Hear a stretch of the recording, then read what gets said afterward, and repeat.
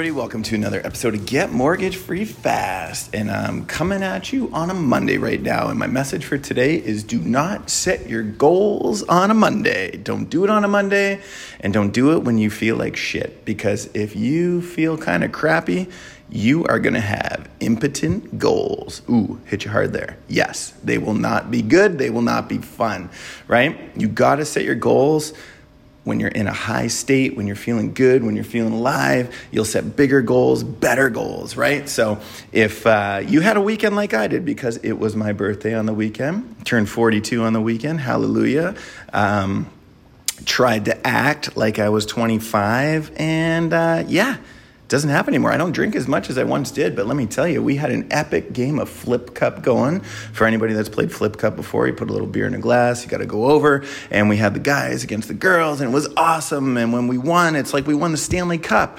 And we played that into the wee hours of the morning, and I think I got about 5-6 hours sleep, and not gonna lie, didn't feel like $1 million on Saturday. And even on Sunday, I had to get up, I had to do my workout, I had to eat clean, had to get myself right. And today, Monday, I had to get up, do it all again, eat clean, make sure I'm taking care of myself, get the workout to finally get that shit out. Okay.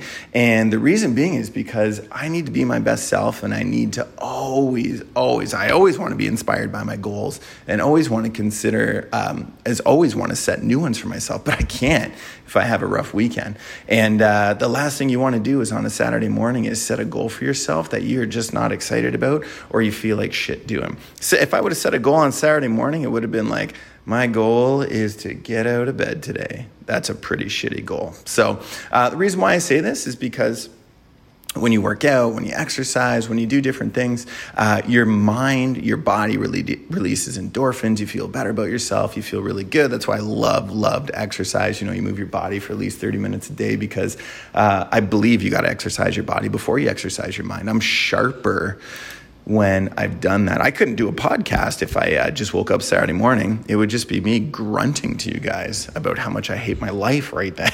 Okay. So getting mortgage free fast is a tough goal, right?